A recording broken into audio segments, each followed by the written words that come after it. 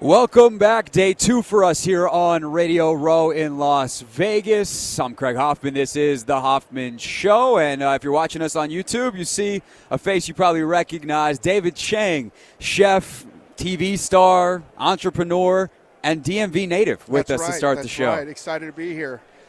So I was doing my homework, doing my Googling, and I was like, I know he's a DMV guy. I gotta see. He's probably a Washington football fan. And the first thing that comes up is in 2013, the Kickstarter that you wanted to start to raise $6 billion to buy the team from Dan Snyder back in the day. You had the price right. You were very early on that. I knew it was six. I literally spent a long time, days, trying to calculate what would it be for Snyder to sell the team, and I literally said $6 billion. Everyone laughed at me, but you're just a decade early. And I wanted to sell the team back to the fans of Washington D.C. So, didn't happen. But the witch is dead. Yeah, and so that's kind of what I wanted to start with. Is like now he's gone. How has your fandom been affected by that? And like, are you back in? Are you all in on the Commanders as a fan again? This is going to be a hot take, but I think for 20 plus years, I felt if you were a true fan of the team and you really hated our previous owner, the best thing you could do was actively root against them and lower the value of the team. Don't buy any merch. Don't watch any games. So, that was going to be the only way we got rid of him, and everyone thought I was crazy. So, ironically enough, a team that's also been historically bad has been the Raiders. So I would root for the Raiders because they were always They caught you. They tickled your fancy. Yeah, because they're like dysfunctional bad. Yeah. No. So all right. So you're out. I'm back in. I'm back in. Okay. I'm back. It was always got to get rid of Snyder. Yeah. My concern was, nepotism. He was going to give it his kids. We were never going to get rid of him. So I got to be honest. I don't know how to feel yet with Josh Harris, Magic Johnson. I know I'm excited, but part of me, aren't you a little bit like? I mean, I think everyone's nervous because you just assume that it's got to be better. Like, it can't be worse, but not worse doesn't inherently mean better. I'm very impressed with Josh Harris. He seems like a very smart guy who's hired very smart people, and that's definitely a change. But we've already brought over the Sixers' game plan of trusting the process. Yes, we're really good at that. Yeah. Got to have a good process. I don't know. I read religiously everything that happens in the DC sports world, particularly the football team. I will never call them the Commanders or the previous. We need a new name. I think that's on the table, by the way. The team needs to go back to RFK. Yes. DC. It has to happen. But there's some preconditions for me to truly get back on the bandwagon. To buy in? Yeah. So I'm actually very interested to talk to you. I feel like a lot of these hits are probably a bunch of wacky, goofy bits. But, you built so many restaurants, and the restaurant industry is brutal. And having good, strong organizational leadership is necessary for success. So I'm actually genuinely curious, in your restaurants at Momofuku and all the different restaurants and brands that you've helped build across media and in the food and restaurant industry, what are some of the common things that hey, the Commanders are going to have these types of structural kind of stability points in order to succeed? Well, having been a terrible manager of people and been corrected and still trying to get better, I think the thing that we need to do that did not happen in previous regimes is, letting other people make decisions and not micromanaging. And if we make a mistake, let's not make the same mistake twice. And for years, we would make the same mistake. How many years did we win the offseason Super Bowl? Endless offseason Super Bowls. I have so much PTSD that I'm legitimately expecting the team to sign Jeff George as a backup quarterback. I mean, it could happen. He's got to be, in his 50s at this point. He's still got a hell of an arm. Yeah, I mean, certainly does. But I think that's interesting, too, because, they just hired Dan Quinn as the head coach, and a lot of the fans are like, meh. And I'm like, that's a new feeling for you. Yeah. That's a new feeling. I'm also meh, part of me is he's coming from the Cowboys, and I don't know how I can root for a guy who was with Dallas. You can't. I got to be honest. I was super hyped about Ben Johnson. Yeah. And now I hate his guts because how rude of him to not even take the damn interview. What a jerk. Yeah. It's weird because talking to NFL people about him, it's like he is one of these like incredibly hyper-focused guys, and it's like he lost and he realized like, oh, right, I have the most important job interview of my life tomorrow. I don't want to do that. And it's like, that's not great. Can I tell you my prediction of Ben Johnson? For sure. And Ben Johnson, what if I was just like, no, David, well, you can't? I feel like, because they look sort of similar, I think the career path for Ben Johnson is going to look eerily similar to Adam Gase. That is terrifying if you're Ben Johnson. Yeah. I mean, that press conference. Well, listen, with all the that eyes, bad mojo, the I'm just saying, like, by spurning the interview, maybe we wouldn't have hired you. Maybe. I think that's part of the problem. But the football gods are now with us, and they've just turned him into Adam Gase. Sucks for you, Ben Johnson. You're now Adam Gase. ESPN's Dan Graziano later in the show with more on that as well. All right. You have the new show out on Freeform with Chrissy Teigen. Now, actually, it just came out. If you could have any athlete sit down with you guys to be on the show, who would it be? Still Shaquille O'Neal, but can I be honest, man? We were doing the Amazon Thursday Night Football. I got to be with Doug Williams and Dale Green. That was the coolest. At Ole Ebbets, that was the coolest thing. Top 5 coolest thing I've ever seen in my life. What, Darryl Green, the best. Those guys both are tremendous storytellers. Amazing. Which is really what, like, the show. I mean, the show is about food. The show's about community. The show's about whatever Chrissy says when she's drunk, which is, frequent. I've actually had Chrissy on the show twice back in college for me, like 10 years ago. And we had her on the second time, and we go, do you remember the first? And she goes, no. Well, she's sober now, and she was filming. She was very pregnant. More? Yeah. We had a lot of fun. We had a lot of good food. And, we have that on Hulu. And we also have a show on Netflix called Dinner Time Live. What's that one about? Because you had Ugly Delicious Forever, which is so phenomenal. Any similarities there or different concept? Totally different. I'm literally cooking Tuesday, 7 p.m. Eastern Standard Time live for guests. Okay. And it's no one's helping me out. There's no commercial breaks. You're like right now. We're just live to the wolves. Live, exactly, and it's tough. But I'm excited to be here. This is my first Super Bowl. I've never seen the media like this. And besides the Super Bowl, there's also a huge event that's happening in the world, and that's Lunar New Year. Uh-huh. And Toyota's given us and me the opportunity to host a tailgate challenge that's happening in a couple hours, I think. Someone will tell you. You'll be there. And I got to pit 2 of my friends, 2 of the best chefs. If you get a chance to go visit La Cita in Los Angeles, Nico De Leon is making a chicken sandwich, and we have Brandon Jew of San Francisco, one of the best restaurants and 2 of the best chefs, and they're going to have this chicken off. Tailgate chicken off? Yeah. Nice. You get to pick one dish to make for a Super Bowl party. What's your dish? I got to say, and this is – people don't love it when I say this. I'm a big fan of a 7-layer dip. Really? That is not the direction I would have guessed. But I you know why? It's not bad. You can make it early, and it's going to be good for like 7 hours too. 7 hours, 7 layers. Problem is, as much as fried chicken wings are hard to do because they got to be hot. Nothing more. Yeah. No, that's. So I doubt you're going to have a host that's constantly cooking chicken wings throughout the hour. Right. You got to watch. And if they do, you should. Put a ring on that person, guy or girl. David Chang with us on behalf of Toyota. David, appreciate you, sir. When we get back, Noah Eagle, he's calling the Super Bowl for Nickelodeon. He joins us next.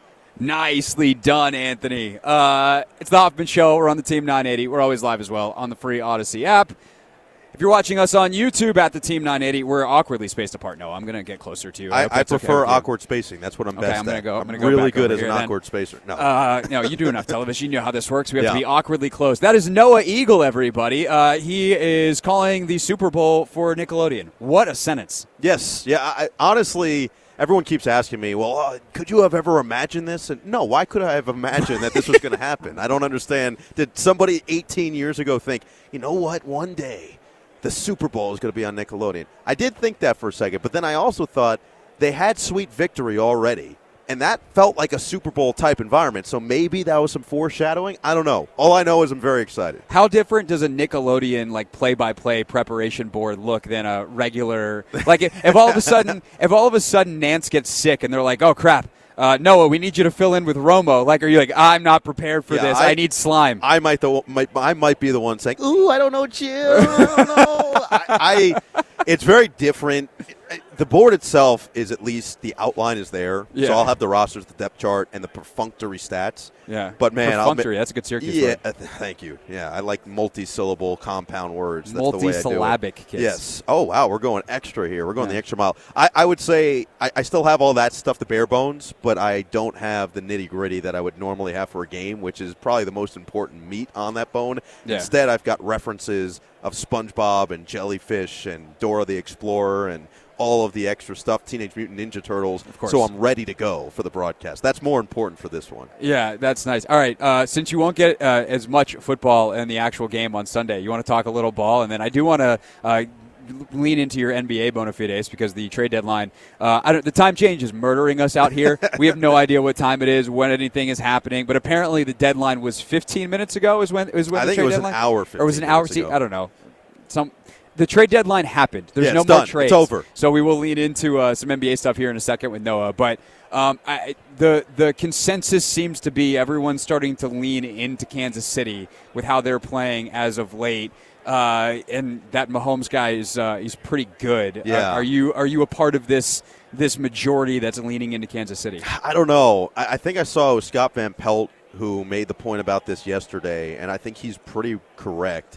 So when the line first came out for this game, it was 2.5 in favor of Kansas City, which in favor of San Francisco, excuse me, which was shocking in many respects because Mahomes had been an underdog the last couple weeks, and we saw what happened. Mahomes as an underdog is incredibly He's scary. not an underdog. He's the best player, certainly right now, maybe ever. Yeah, he might be the most talented quarterback we've ever seen with our two eyes. And so to put him as an underdog multiple weeks is already crazy. To do it for a Super Bowl, I think, is absolute lunacy. And I felt that way last year when I got to the Super Bowl and everyone's like, well, the Eagles are really good. I'm like, yeah, but Patrick Mahomes is on the other side of the field. And Patrick Mahomes is Patrick Mahomes. And that's hard to beat. It's really hard to bet against that guy. But when they came out and the Niners, it was minus 2.5 San Francisco, everyone was pouncing on that. And they said, Kansas City, Kansas City, Kansas City. And what happens is I feel like Vegas always seems to know something. And Vegas is always tends to be right. They don't lose for a reason. Yeah, we're not sitting in air conditioning here in the middle of the desert because they're bad at this. Correct. The house always wins in some capacity. So when I saw all of everybody flooding to bet Kansas City, I'm like, maybe San Francisco? What's going to happen here? I'm so torn, and part of it is like it is pure selfishness because I picked San Francisco before the season, and I like being right. You do. And so I would love to be right, but I also, there's part of me that's like for the rightness, I might just hedge and be like, I don't know, I take Kansas City now. I had San Francisco. I got it no matter what. But it really does, like we've talked about this a lot. So for the audience, I apologize for saying this for the 800th time. But like when you pick the Ravens or you pick the Bills in the last couple of weeks against Mahomes in the playoffs, the second it comes out of your mouth, you feel like the biggest idiot in the world. Right. And I think San Francisco's fantastic. But I also just, if you start to look at the matchup, the schematics of it, like Kansas City's running game, I think, can be effective against San Francisco. Like some of the weak points in San Francisco, to the extent that they exist, are things that I think Kansas City does very well. That's fair. I think this is the best defense that Patrick Mahomes has had since becoming a starting quarterback for the Chiefs. And it's not even close. And so you're giving a guy who's already been off the charts good something else, another weapon that's going to help aid him, that's going to take some of that onus off his back. That's a scary thought in itself. The one thing I will say in favor of San Francisco for this is they have been here now before. This isn't the first time for them. And we talked to Kyle Juszczyk before the game. We got just a couple players, essentially, from both teams. We get 2 players per team for the Nickelodeon side. And we just did ask Kyle because we were more curious of, hey, what's different this time than the last time? And he said the last time he just didn't know how to handle the friends and family. He didn't know how to handle all the media stuff going in. It changes your entire week. So now, if it's Juszczyk or if it's Deebo Samuel or even guys like Kittle and some of the defensive guys that have been here, they know what to expect. They have a better idea of how to budget their time. And Brock Purdy is just so cool and calm and collected under pressure. I do love one of my favorite aspects of this quarterback matchup is because Brady just retired, obviously. And I mean, we've talked enough about Brady, but I'm going to bring him up again here. There's a reason he's the greatest of all time in terms of winning, in terms of raising the level of his teammates and everything else he brought. But he had so many different – he almost had 3 different careers in one. Right. First part of his career, he was this underdog, cast aside, late-round pick, 6th-round pick, 199th overall, wasn't supposed to start, thrust in because of injury, wins a Super Bowl. Sounds like what Brock Purdy's trying to do right now. Right. The second part of his career was, hey, you're the MVP of the league. Your team is trying to become a dynasty. And the third part of his career was where he was just smarter than everybody. It feels like Patrick Mahomes is somewhere in between that second and third part of the Tom Brady arc right now. So it's but he's only 28. Yes, correct. It's completely different. But it's almost these two that are coming together of what Brady did and what made Brady so special. And so I'm fascinated to see. Is it going to be the Brock Purdy underdog story? Is it going to be Mahomes trying to become the GOAT that wins out on Sunday? Noah Eagle calling the game for Nickelodeon. Yep, Noah Eagle calling the game for Nickelodeon on Sunday along with Nate Burleson. I know you guys will have a fantastic time. So when you look at Kyle Shanahan, I think he's one of the more interesting guys in this game. Obviously, he's one of the head coaches, but in terms of the legacy type of discussions that tend to happen around this, his Super Bowl resume is they lost to Mahomes and company a couple years ago, and then we all know what happened with new Commanders coach Dan Quinn. Sorry to bring it up, with the 28-3 game with one of those Brady phases that you talked about. If he goes 0 for 3 here, is that significant? Is it just hey man, you ran into Mahomes? What's the Kyle Shanahan narrative for you going into this game? Yeah, I think it's somewhat significant. He's still a young coach by all counts and purposes here, right? He's still very much a lot in front of him. He's got a long way to go in his coaching career. And, I don't know how old his dad was when he won his first Super Bowl. Yeah, it had been a while. And he had some high-profile failures as well. Big time. So, look, if he loses, is he automatically all right, he can't get it done? I'm sure people will say it. It's not true. In all the meetings I've had with coaches, Kyle Shanahan's been maybe the most impressive because he looks you in the eye. He's a football encyclopedia. He's going to tell you everything you ask. He's going to answer everything in detail. He's going to go through scouting reports. He's going to go through everything. And then he's just going to have some fun, talk about Jordans and talk about his love for shoes and talk about his family and everything else. I think his coaching tree speaks for itself already, and we're starting to see the success that a lot of those assistants are having. But the only reason I'll say that this is different is because he's got Brock Purdy now. And I think the one thing that you could have said about that Super Bowl a couple years back is Jimmy Garoppolo had a wide open, I think it was Emmanuel Sanders, right, streaking down the middle of the field. He overthrew him. That's a completed pass. Game's probably over. Game's probably a San Francisco victory. And now we're talking about who knows if Mahomes gets back and wins one because that was his first victory. Changes the trajectory and the history of the game. So I think the Purdy is the difference, right, because the defense is still menacing. The running game is even better now with McCaffrey. The weapons arguably are better now because you've got Debo and Ayuk and Kittle and others. So the team in theory is better and the quarterback play is better. So now it's all right, your team's better. Their team might even be worse. They don't have Tyreek Hill. They don't have some of the weapons that they had. Their defense is better. But in theory, their team isn't quite as complete, especially offensively and as explosive offensively as it was a couple years ago. Kelsey's getting older. He's been sensational in the playoffs, but we've seen he's had some down weeks this year. We could go on and on. So this is an opportunity, and I feel like he knows this is an opportunity that he has to grasp.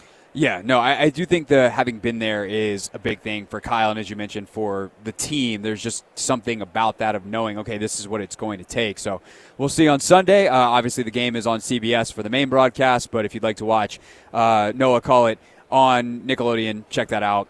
Flip over for a little bit. You guys carry the halftime show too? How's that work? Come on now. Oh yeah. I'll tell you a couple things. Okay. One, our game is going to be coming to you live from Bikini Bottom.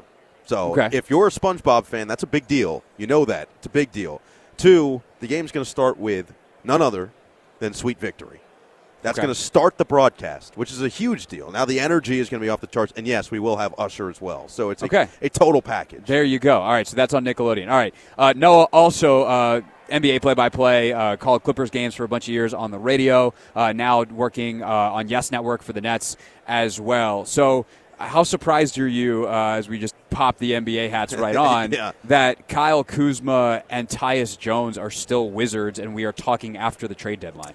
I'm a little surprised, but I'm not completely shocked at the same time. Because you know Winger from I know Michael LA. well. Yeah, I know Michael well, and knowing Michael, he's meticulous and he doesn't get trigger happy. He's not going to just make a deal for the sake of making a deal. He's going to make a deal with the idea of how it's going to impact the team in the future. And I think that he knows they've got some pieces starting with Bilal, and Bilal's going to have to be a building block for them, and he's going to improve. I think it's really hard now in the NBA. I think we've gotten, and really every sport, but especially in basketball, we've gotten to this point where let's just look at the trajectory of two different guys, right? Bilal Coulibaly comes in as the youngest guy in the draft. He is raw. He was a late bloomer. He grew into his body a little bit, and you can see some of that raw ability, but he's young. Right. Now, in the current landscape of the NBA, we just saw this with Killian Hayes, which I think Killian Hayes is a different circumstance because he's kind of shown what he is already. There haven't been enough flashes. But even like Kobe White is a better example, right? Mm-hmm. Kobe White, top 10 pick out of college. He was a one and done, so he was really young coming in. And after year 3, everyone's like, I don't know. Like, is Kobe White really going to be a guy who can impact the roster, can help winning or any of that? And this year he's having a breakout season, one of the most improved players in the league. He's 22 years old. Right. He's still so young. Versus a guy in Herb Jones who comes out, or even Terrence Mann, better example. Terrence Mann was 22, 23 by the time the season started. His rookie season started. He was a second-round pick, and he barely played as a rookie. And most people, and I saw it, I was with the Clippers at the time, most people around, not in the organization, but around, right, fans and other media, and whatever, they're like, well, Terrence Mann's never going to play for them. Well, then Terrence Mann the next year scored 39 points to send them to the Western Conference Finals. Right. So it's interesting because he's a guy who is older and developed quick into a year, but you don't look at those guys the same anymore. And I think Michael Winger, who was someone who was instrumental in bringing Terrence Mann in, who was someone that was instrumental in really finding some of those younger players like a Shai Gilgeous-Alexander, he was huge on SGA and wanted to do everything in his power to keep him on the Clippers, as did Lawrence Frank. But they were big-time talent evaluators. So the reason I don't think I'm shocked is because I think he looked at it and said, I can't get enough for the future of this organization. Right. To put the future of this organization, I can get enough for right now, but that's not what this team needs right now. This team needs more moving forward. So he's going to hold on to his pieces and understand that leverage comes with time, and leverage comes with circumstance, and that circumstance and time could change. I think the other factor here is leverage comes with a market that actually can give you what you want. Exactly. And I don't think that people fully realize how many picks are locked up that get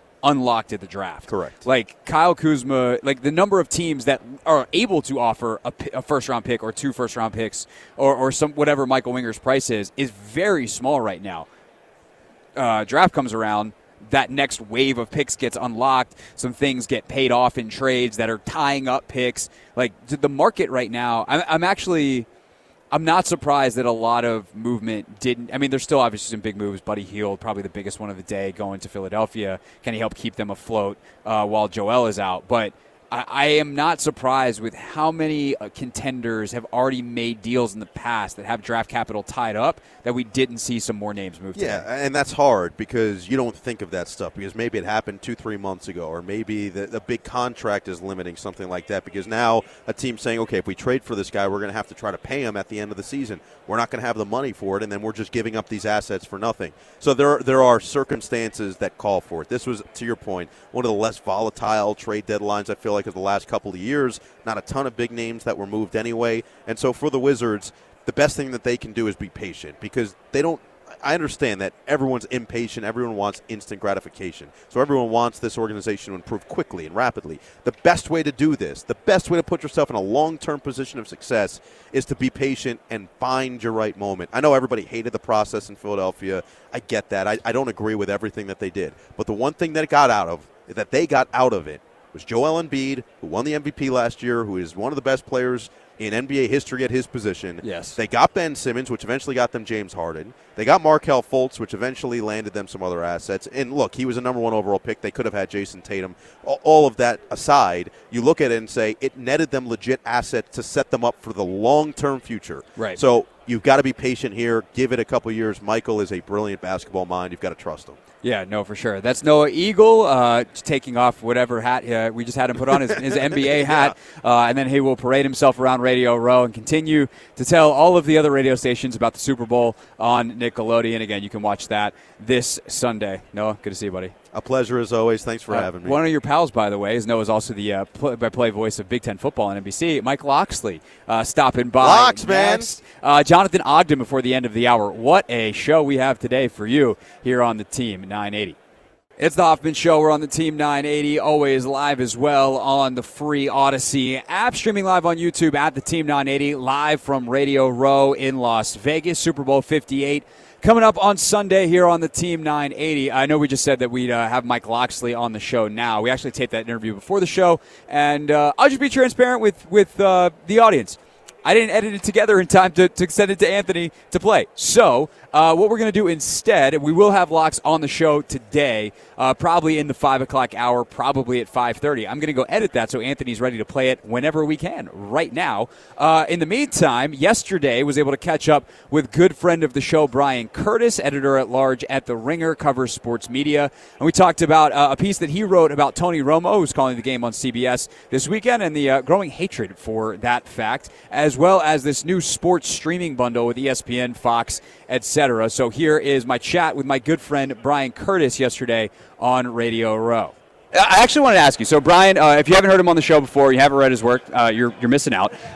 Great writer for The Ringer, covers all things media. You wrote a great piece on Tony Romo that we're going to talk about in a second. But I remember, I think it was the first year that we actually met at one of these. I'd had you on the show before. We finally got to meet in person, and kind of you were covering the zoo.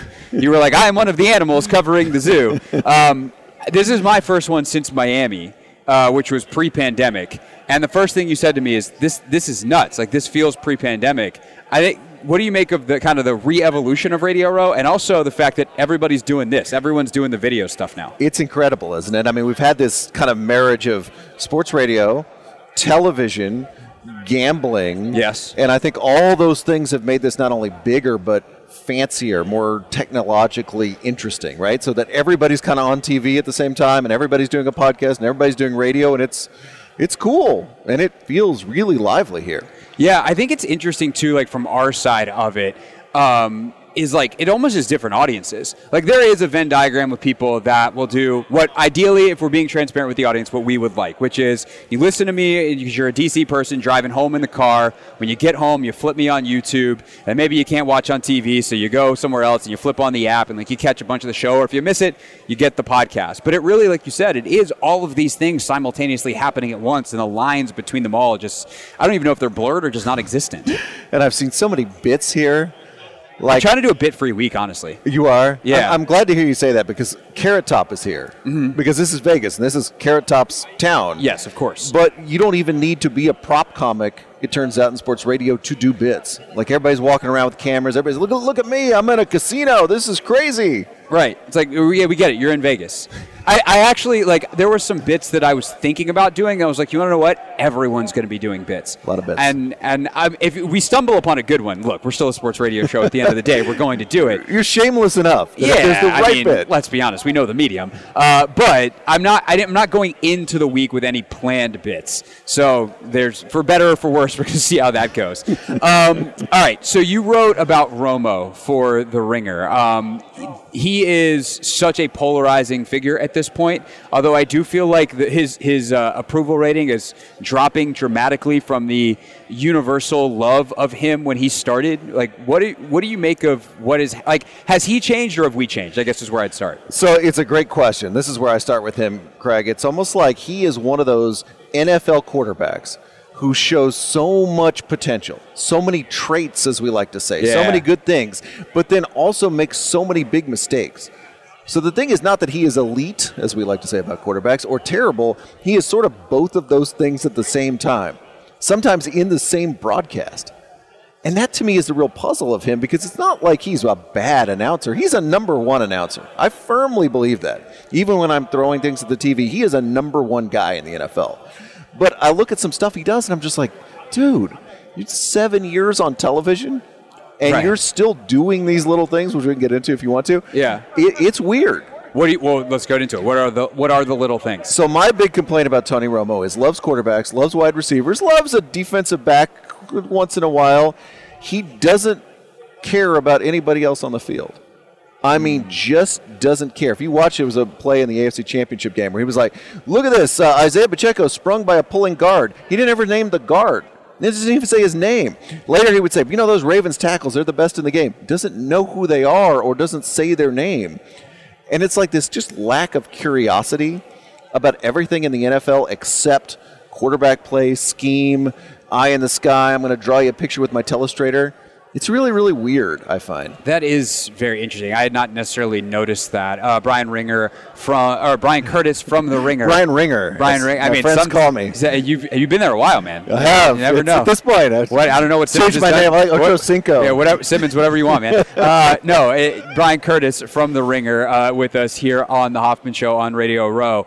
I think where a lot of people go sideways with Romo is the just over-exuberance for everything. Oh, Jim! Yeah, and it's kind of just, hey, man, like, let it breathe. And I also wonder, especially as a contrast to Olsen, who's so authoritative. It almost feels like a kid who can't believe he's there versus Olsen, who's like, I am here, I belong. How much do you think that maybe the comparison with Olsen or like the other alternatives of some of the top guys maybe highlight that thing in Romo that a lot of people don't seem to like anymore? I think it's especially true with Olsen because Olsen will give you 90% of that Romo enthusiasm. Like Olsen feels like I am ready to call this game at Fox. I'm excited. He loves to be there. This is awesome. But moment by moment, I'm in control. Mm-hmm. I have command of the game. I'm not going to see a play that's so great that I just lose my mind and start screaming, right? I'm going to be like, here's what happened. Let's lock down. Let's do this. And then let's get excited.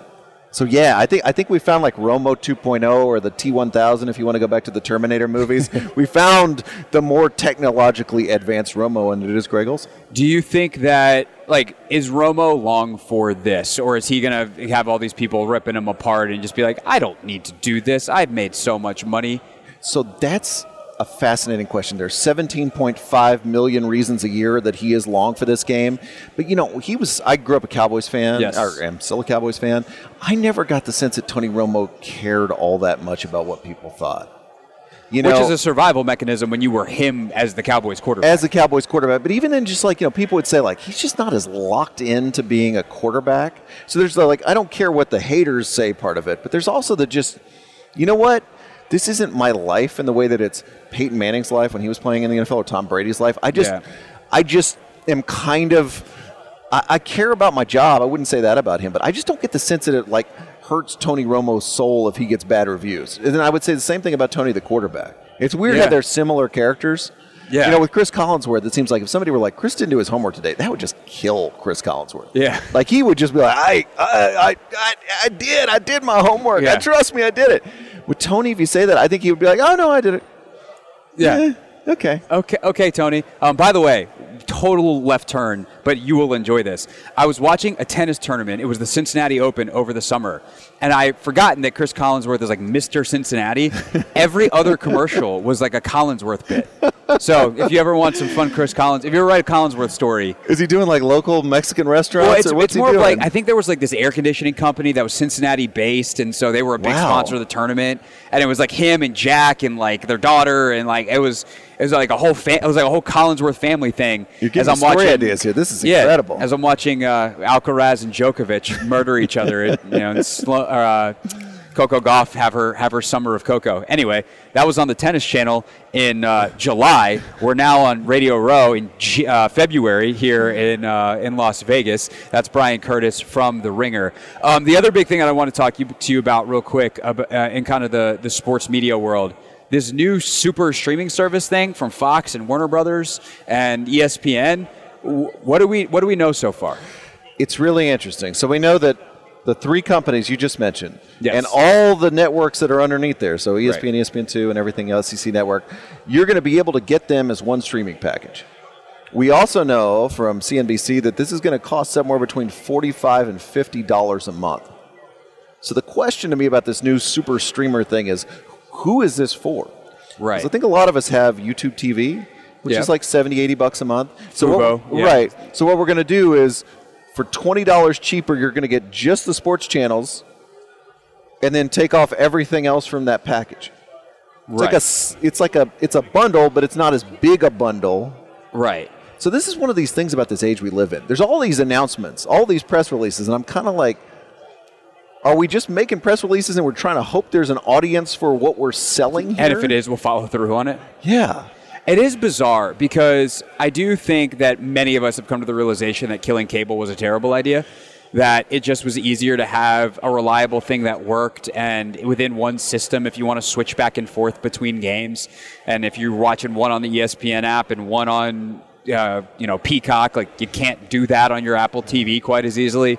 But I also I think it's more interesting. I'm going to play chess here. We're not playing checkers anymore. These companies have also all been in the mix with, for instance, the NFL to take over NFL Network, or some of these leagues to really cross the lines of media and sports. And I just think it's fascinating that even without that, they're willing to work together. It is. And I think that's a bunch of people that are groping for a solution, right? They're just what are we going to do? And, ESPN is, I think, the biggest, just because they were the biggest bully on the block in the cable bundle. Right. Charging people $10, $12 a month, everybody, no matter whether you watched ESPN or not. Now they're we lost 30 million of those subscribers over the last couple of years. That's a real number. And we got to figure out how we're going to pay for this network. And by the way, sports rights are going up. Right. We got the NFL, we got the Super Bowl. We're about to have the whole college football national championship playoff. There's just a lot of money there. And everybody's just we don't know how to pay for it, so here we go. Right. Here we go, as Tony Romo would say. Yeah. And let's figure it out. Yeah, no, it is very bizarre. I will say one thing that I read, I don't know if you saw this as well, is if you're already a subscriber to one of those other streaming platforms, so I guess currently for Warner Brothers it'd be Max / HBO Max, whatever Fox is offering, and then ESPN Plus, you would get access to this bundle. I think you could add it on. You could bundle it with your other app. Now I just feel we're in a bad State Farm We're just adding, and this is, again, like you said, cable was, I'm like you. I think forget streaming, forget everything. I want something where I can watch all the games. Yeah. Or I never have to be that guy on Twitter who's where's the game? I can't get the game. I want to watch everything. As a sports fan, this is a step toward that, but it's not everything. Well, I think it's also fascinating, too, and talk about being off topic here as we're on NFL Media Row, but I look at the NWSL's new media deal or the WNBA's, and I think some of the Division I college football conferences are doing this too, where all of a sudden the rights are split. Yes. And it's I want to watch an SEC football game. Where is it? And I guess NFL fans have been dealing with that for years, but it's okay, we're Fox or CBS. We got it. But if your team, and it's also once a week and whatever, but I do think it's interesting, kind of the changing dynamics in that way too of literally where is the game, and I guess what they're betting on is people will pay for this thing so that they know where the game is. Mm-hmm. And again, it gets you a parlay there, but it doesn't have CBS. It doesn't have your Prime games from Amazon. I mean, it's just a real, like I said, we get partway down the road here, but we still don't have something like the old cable bundle. Yeah. Which is kind of what I think everybody wants, even if it's just for sports. Yeah. So very interesting times in sports media. Bryan Curtis, one of my favorite guys to chop it up with. You can read his work in the Romo piece at theringer.com. Bryan, thank you, sir. Always, Craig. Be good on Radio Row. I'll do my best. The Jabberwockies just walked by. Did you see that? Oh, man. We are in Vegas. Showtime. Be back in just a moment. All right. That was yesterday. Got the chance to catch up with my pal Bryan Curtis. Coming up next, Jonathan Ogden, NFL Hall of Famer, joins us on Radio Row. It's the Hoffman Show. We're on the Team 980. We're always live as well on the free Odyssey app, streaming live on YouTube at the Team 980. Coming up at the top of the hour, Nora Princiati, good friend of mine, good friend of the show.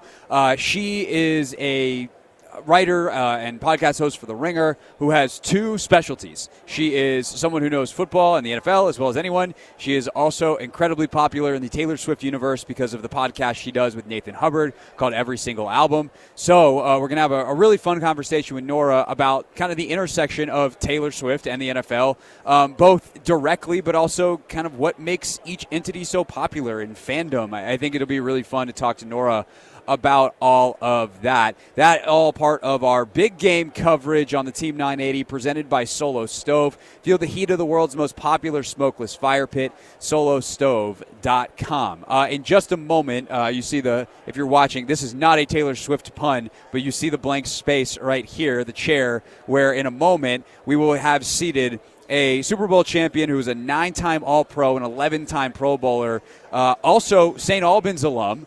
So no, Danny Rouillet is down the dial at 106.7 The Fan. We're gonna have our own St. Albans alum here as Jonathan Ogden is going to make his way over. He's wrapping up actually an interview with NBC4 right now within my eyesight. So we will We'll have him in just a moment. Be fun to talk to him about, obviously, his playing days and what he's doing now with the NFL Alumni Association. So all of that coming up in just a bit. Later on in the show, though, Dan Graziano, ESPN, he did so much reporting around the coaching searches for the Commanders and everybody else. So we'll kind of take it back, go behind the scenes there, coming up in just a few minutes. So we got that. We have... Randy Moss, not the receiver, the NBC reporter who's I think he's pretty fascinating because he's a guy that covers he worked for NFL Network, so he's covered the NFL for a long time, and he works for NBC, but he's also big in the horse racing world, which is a sport that has been built on gambling. And so to see the gambling world intersect with the NFL is why when his name came across, I was like, yes, I would very much like to talk to you. So NBC reporter Randy Moss coming up at 6:30 tonight. But right now we are going to welcome Jonathan Ogden to the show. He is coming over. Of course, the NFL Hall of Famer, former Ravens tackle, joins us. Jonathan, thank you so much for your time. Very much appreciated. Back home for you, D.C. guy here on the radio with us in Washington, D.C. I'm Craig Hoffman. All right. So good to meet you, man, and thanks for coming on the show. Absolutely, man. No problem. Another D.C. station. I love it. Yep. So you got D.C. TV over there. Now you got D.C. radio. But, it's a homecoming for you. And I think the reason that you're here is so cool. You're working with the NFL Alumni Association on a really important initiative. Before we talk a little ball, can you tell us about the initiative that you're working on? Tackle obesity. What we're trying to do is trying to educate and trying to get the public and former players to understand that obesity is a problem in this country and that we can do better. And what they want us to understand is that obesity isn't a character flaw. Yes. It's a disease. It's something that, our metabolisms are different. I'm going to be bigger than you no matter what. But we can all be better, and we can all utilize tools out there to eat a little better, do a little more exercise, just be a little smarter with our lifestyle. And that's what tackleobesity.com. If you go to their website, they'll give you the tools. They'll, help with coaches or things. So we want to be a healthier country, and the NFLPA is just trying to be proactive in trying to keep this country healthy. Yeah, I think that's awesome. You don't know this, obviously, because we met about 45 seconds ago, but I actually work as a trainer as well, and work a lot in the health and fitness space. And it's always fascinating to me. You talk about how it's seen as a character flaw. And it's like, no, it's so multifactorial. Right, it is genetics, it is environment, it is diet. And I'm actually curious for you as a guy who was an athlete and, surrounded, especially in an O-line room, for O-linemen, it tends to go one of two ways when y'all retire. Either it's like you lose the physical activity and it gets worse, or it's like you were eating so much to just stay at your playing weight that guys drop weight instantly. But what's it been like working with some of your fellow NFL alums specifically in their journeys? Well, like you said, there's the gamut. There are some people like the Marshall Yonders of the world who just will shrivel up to nothing, and God bless them. That is good for them. And there's other of us who continue to fight the battle of our life because, like we just said, it's a flaw. It's not a flaw. It's the genetics. It's everything of who we are. So I'm one of those type who I'm still the same size more or less when I play, but I eat less. I try to eat less fried foods. I try to eat healthy, more salads, more proper things. I do yoga 3 to 4 times a week. So I'm always out there trying to stay physically fit and healthy. Because we only got one life to live, man, and that's a good TV show. But and we're out here trying to just do the best we can, And I want to enjoy my life. I try moderation, obviously, because we can't. It's a lifelong battle. It's not a 1 week or 1 month thing. It's something that we have to learn how to do for the rest of our lives. Yeah, there's so much psychology in it. We can talk about it for a long, long time, Absolutely. But it's a different show, different podcast in my life. But I do want to talk a little ball with you as a guy who was an offensive lineman and as good as anyone who's ever done it in the NFL. That's why you got that. Was that Super Bowl ring or the Hall of Fame ring on? Fame okay, ring. I only caught a very large shine reflection in my eyes. Sorry. Yeah, I know. Yeah, the little one. You got one of each, so that's nice. Obviously, the Commanders just hired Cliff Kingsbury to be their offensive coordinator, air raid guy, and I think one of the big questions that we have is the marriage of the pass and the run and kind of the protection scheme. When you've seen successful offense and offenses that make offensive linemen's jobs easier and thus better chances of actually being successful. What are the things that you look at from a protection run game and how that marries with the pass game that you think are essential? Well, first of all, I'm old school because I played in the 90s, so I'm a huge believer that the run sets up the pass. Or in few circumstances, you can kind of pass up the run, like Peyton did that somewhat. But the key is to have good players. I mean, it really is. I don't care what scheme you have. There's no genius scheme that can outfox great players. So, I mean, but it's a combination. You got to have the good coaches. You got to have the good players. You got to have the right scheme. You got to have it all.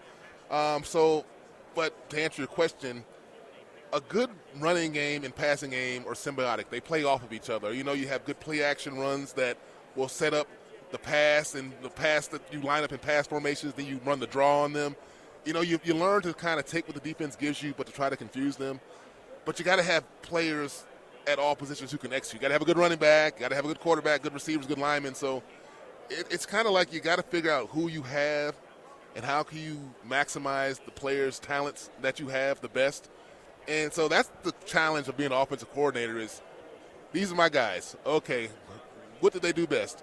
How am I going to get this not like run my system, but we're going to morph my system a little bit to work with a talent that we have while we maybe go look for talent that can do the things that I really want to do. Right. But if we don't have that, how can we get the best out of this? I'm not going to force this square peg into a round hole. You know, I'm not going to do that. I'm going to find a way to get something out of them. So when you see, obviously, because like anyone who gets drafted in the NFL is supremely talented, physically gifted-wise, and the coaching is part of what you said, obviously, with the, hey, let's make sure that we're putting guys in the right positions, but it's also the ability to teach. Yes. Like, who are some of the best teachers that you ever work with, and how do they shape your career? Most of them are teachers. I felt like that was an original question, Cy. You're going to do 1,000 interviews today, and I asked something that hadn't been asked. I win. I just won the Super Bowl. I don't think I get a fancy ring, but that's okay. All right. Okay, so you said the question was the question, and then I ruined it. And then I ruined it. You were great. You're right. The question was about the best teachers that you've worked with. Teachers. I know the best teacher I had was probably my high school coach, and that's probably where I learned the most, because I never had any real. What happens with offensive linemen is you learn bad habits. The young linemen don't bend their knees, they don't put their hands right, and you got to. If you just depend on pure talent and don't learn the technique at a young age, you got a lot of bad habits you have to break. So I was very fortunate to have a man who was my coach in high school who played the position. He taught me good technique. So that really helped me. So when I got to college, I never had to break any bad habits. Now, the coaches in college might have added a few things to it. Right. You know, especially scheme-wise and combination block-wises and short setting and things of that nature. But the basics of hand placement, foot width, knee bend, all those things that are what you have to have as an offensive lineman really were instilled in me in high school. Yeah. And in the pros, I had some good coaches as well. But it's more about, to me, it's more about the schemes that they implement coaching in the pros. You know, they teach technique as well, but it's more about that. Gotcha. Well, I would love to talk to you more. Hopefully we can get something scheduled, not when you're running around doing 1,000 interviews. I know. Because I'd love to talk to you more about O-line play, but also about the initiative that you're working on. I'll reach back out to the people who are parading you around here, and we will try to set that up. But, Jonathan, appreciate the time. Absolutely. It's Jonathan Ogden, everybody, D.C. native, St. Albans alum, and NFL Hall of Famer with us here on the Hoffman Show. Nora Princiotti from The Ringer joins us next.